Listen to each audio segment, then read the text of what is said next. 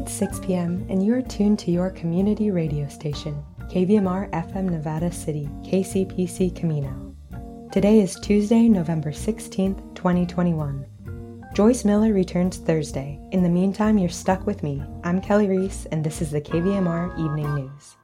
Tonight on the California Report, a new investigation by the Los Angeles Times shows displacement due to infrastructure projects is still prevalent today, nearly 2/3 of which affect Black and Latino residents. We'll take a look at local headlines and weather before Felton Pruitt speaks to Tahoe Fund CEO Amy Berry about the new Caldor Trails Restoration Fund. Then it's Money Matters with Mark Cunaverdi to close out tonight's newscast. This is the California Report. I'm Saul Gonzalez in Los Angeles.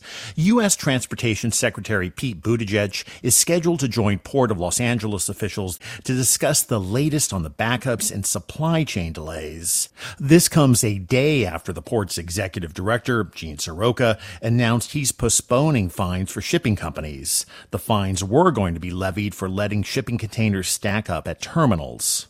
The so-called container dwell fee was approved last month as a way to help alleviate a backlog of ships that had interrupted the global supply chain. Now they won't be charged until at least November 22nd. For now, port personnel will monitor the docks to see how much improvement they can get without having to levy the fines. Since the fines were announced in late October, the twin ports of Los Angeles and Long Beach have seen a 26% decline in cargo on the docks. With President Biden signing the massive infrastructure bill yesterday, the numbers are in on exactly how much California will receive. The bulk of the money, more than $25 billion over 5 years, is being allocated to repair roads that are in poor condition. Nearly $8 billion will be used to repair bridges and improve water infrastructure. Another $84 million will help with wildfire protection, after California suffered through destructive and deadly wildfires in recent years. And Governor Gavin Newsom says the infrastructure package will not only kickstart work on numerous transportation projects in the state, it'll also create thousands of jobs. In the 1950s and 60s, the United States created its modern freeway and highway system.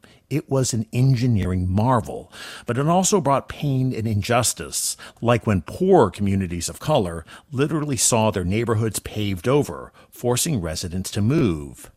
A new investigation by the Los Angeles Times reports that kind of displacement still happens today when new infrastructure is built.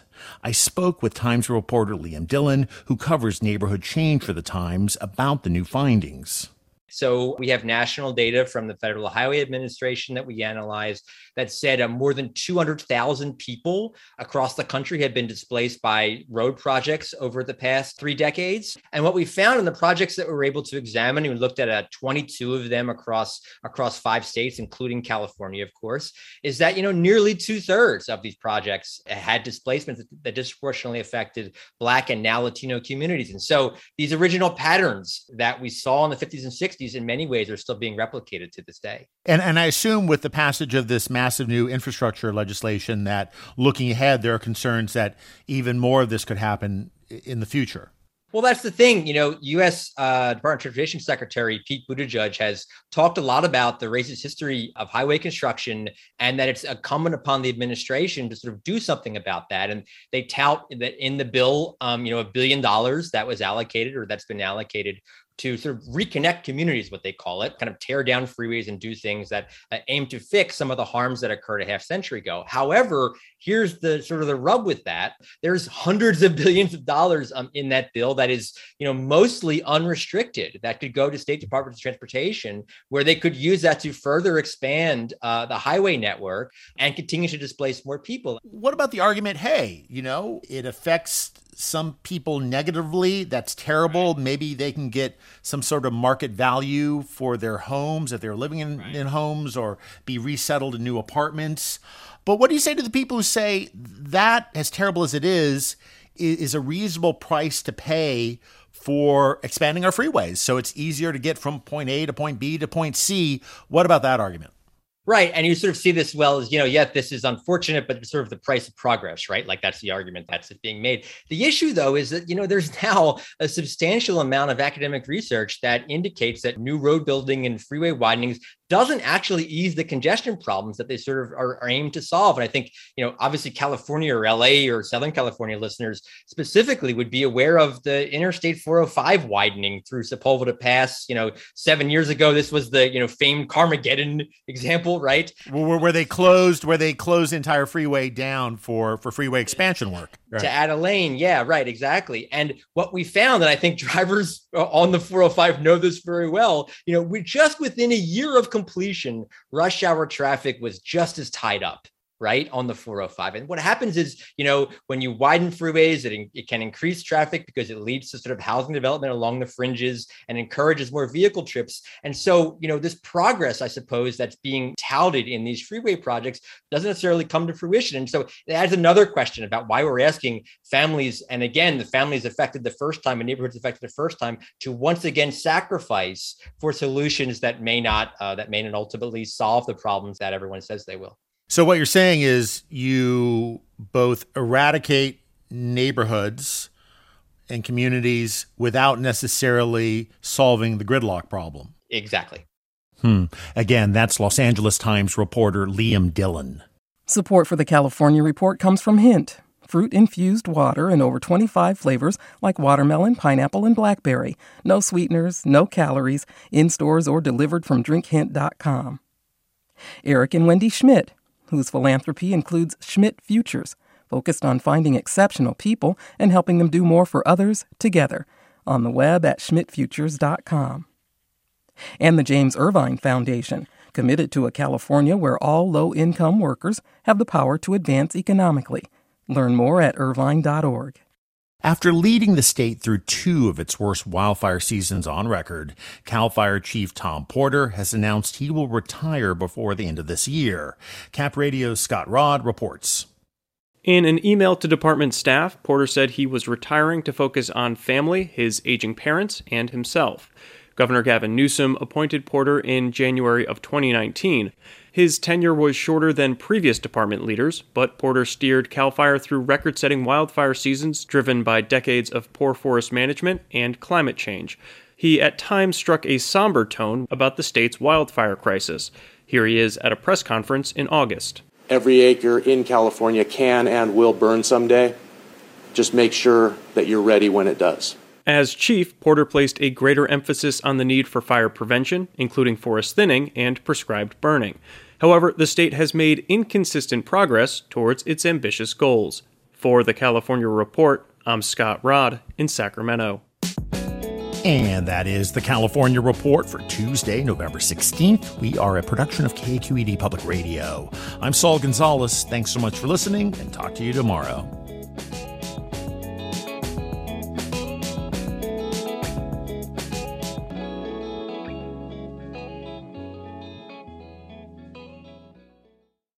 And in regional news, today Chico Mayor Andrew Coolidge was served a notice of intention to circulate recall petition by the grassroots organization Chico Voters.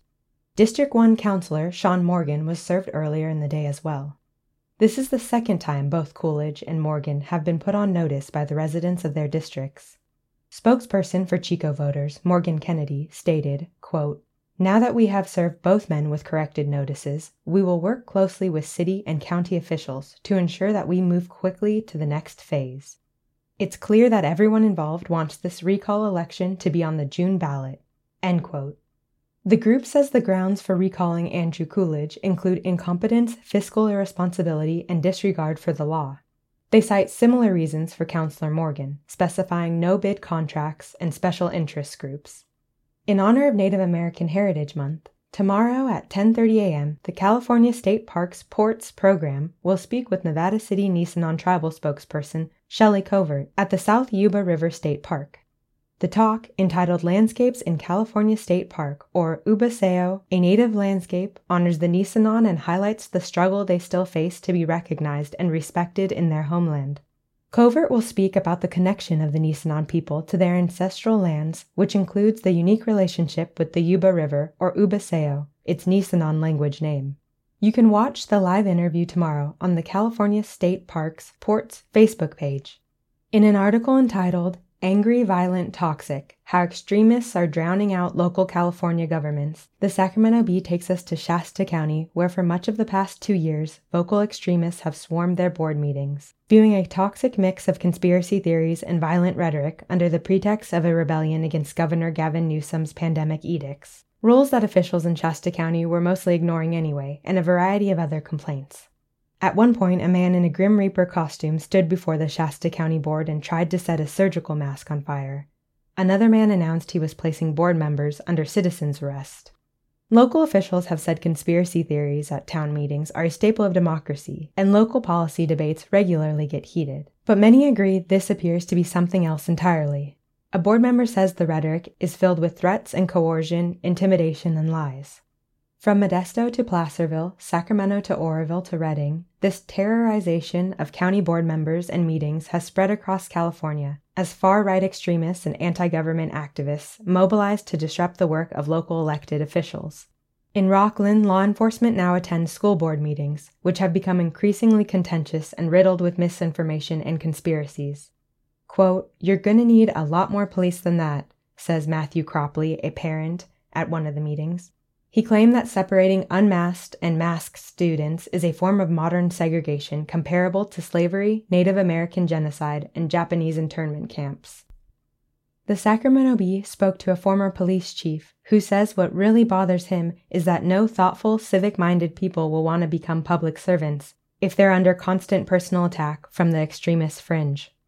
And now for your regional forecast. For those in Grass Valley and Nevada City, tonight mostly cloudy with a low around 44. Tomorrow, partly sunny with a high near 60. In Truckee and Lake Tahoe, tonight partly cloudy with a low around 24 and winds up to 10 miles per hour. Tomorrow, mostly sunny with a high near 50. The National Weather Service has issued a special weather statement for the Truckee-Tahoe region. The next storm will push into the region Thursday into Friday, bringing breezy conditions with very light snowfall across Sierra passes. Some light showers could push into western Nevada depending on the track of the storm. Wind gusts up to 30 miles per hour are possible. Some travel impacts can be expected. And for our friends to the south, in Sacramento and Woodland, tonight partly cloudy with a low around 45. Tomorrow, mostly sunny with a high near 63.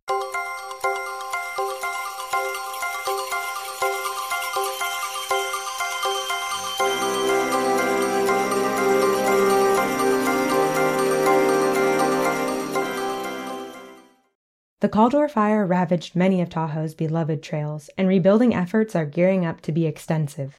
As Tahoe Fund CEO Amy Berry explains, the rebuilding process will be a marathon, not a sprint.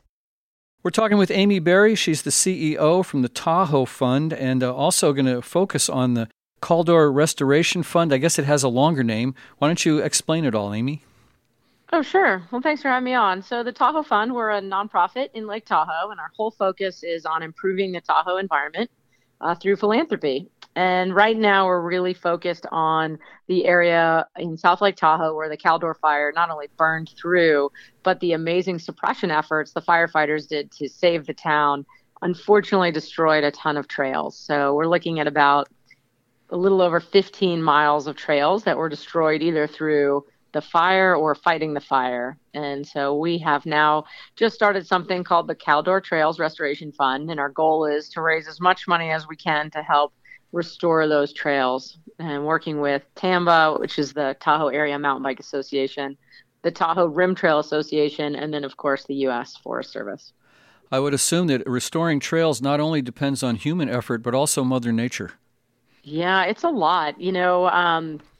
Right now, the area is closed because it's just too dangerous to have folks out there. There's so many hazard trees and there's just soot holes and, trees fall over and their roots come up and it might look okay, but it's quite dangerous out there. So what it's going to take is a little bit of Mother Nature. Maybe the winds will blow this winter and knock some of those trees over for us. And then we need to get out there and really assess the damage and then start rebuilding. And so some of that can just be done with volunteer labor.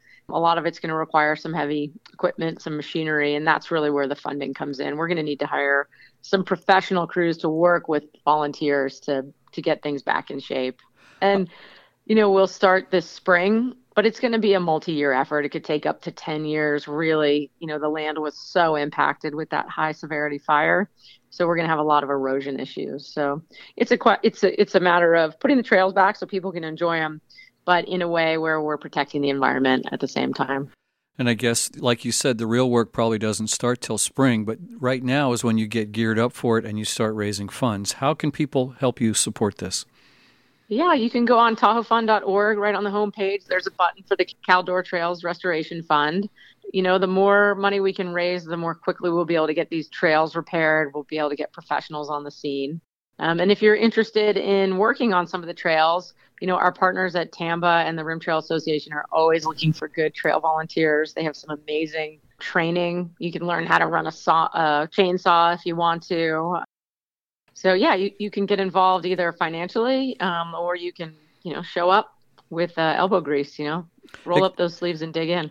Explain to people what TAMBA is. Oh, TAMBA. Sorry, I hate using acronyms. It's a Tahoe Area Mountain Biking Association. So they have built a number of the trails in South Lake that were destroyed, unfortunately. And even though they're the biking association, a lot of those trails are multi-use. So it's biking, hiking, equestrian. And then, of course, the Tahoe Rim Trail, about 2 miles of rim trail was impacted by the fire up by Echo Summit. So they're going to need some help putting that single track back down in place where the fire went through. So give people a website to go to and a phone number in case they are internet challenged. Sure, TahoeFund.org, and you can call 775-298-0035. Very good. I know it's a long project, and like you said, it's not just something that's going to happen overnight, but it's good that you're getting started right now. We wish you the best. Oh, thank you. Thanks for helping us get the word out. Everybody loves trails. We always say, losing your favorite trail is kind of like losing your best friend. And so if we can get more trails rebuilt, I think we'll just be in a better place in general for everybody. That's Amy Berry, the CEO for the Tahoe Fund. Thanks for spending some time with us. Thank you. We close tonight's newscast with Money Matters. Mark Cunaberti is here with your weekly dose of stock market and sticker price analysis, and I must say it's a wild ride in the financial world out there.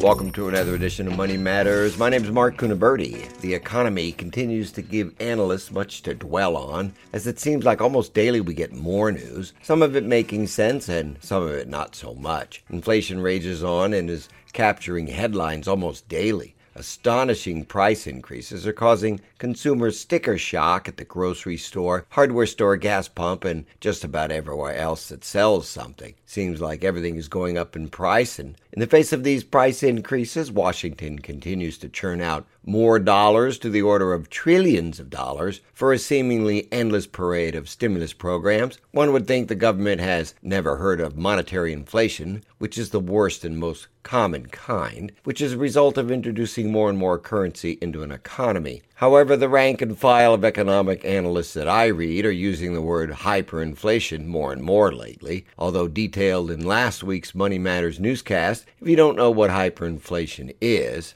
it's inflation on steroids and some. Meanwhile, record numbers of people are quitting their jobs. Some news media outlets are reporting that people are resigning to find higher-paying jobs elsewhere. That's all well and good, but likely not completely true. If it were, there would not be a massive amount of job vacancies, somewhere like over 10 million job vacancies, while many businesses are still struggling to fill job openings. More likely, and also covered widely on the evening news, are the massive resignations from vaccine mandates. The mass anti-vaccine protests don't resemble the BLM crowds just yet, but they are definitely on the increase. A variety of economic statistics continue to illustrate a plethora of contradictions, puzzling many an analyst. The stock market plows relentlessly higher, seemingly oblivious to any and all negative news on the economy, while supply-side shortages are causing empty store shelves in more than a few supermarkets and big box stores. Scattered reports of consumer hoarding of certain goods is exasperating the problem.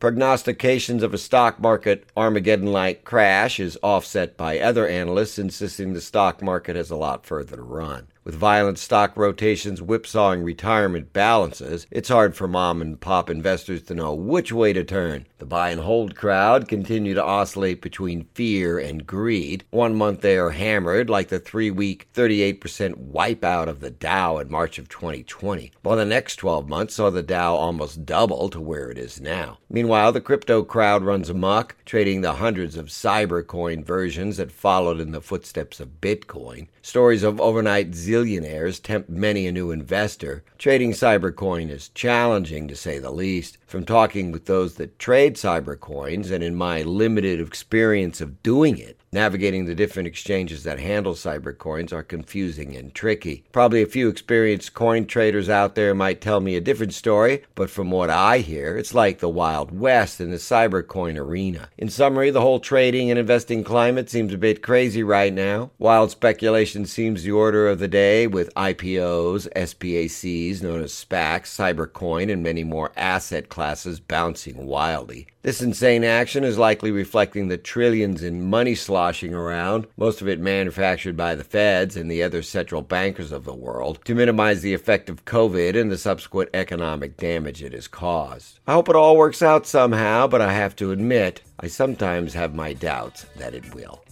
That's it for today's Money Matters. The views expressed are my opinions only and not to be construed as investment advice and may not represent those of this radio station, its staff members, or underwriters. Our website is moneymanagementradio.com, where everything is free. Our way of saying thank you for listening to your community radio station. I hold California Insurance License OL 34249, and I'm a Medicare agent approved in the state of California. My name is Mark Cunaberti. Thanks for listening.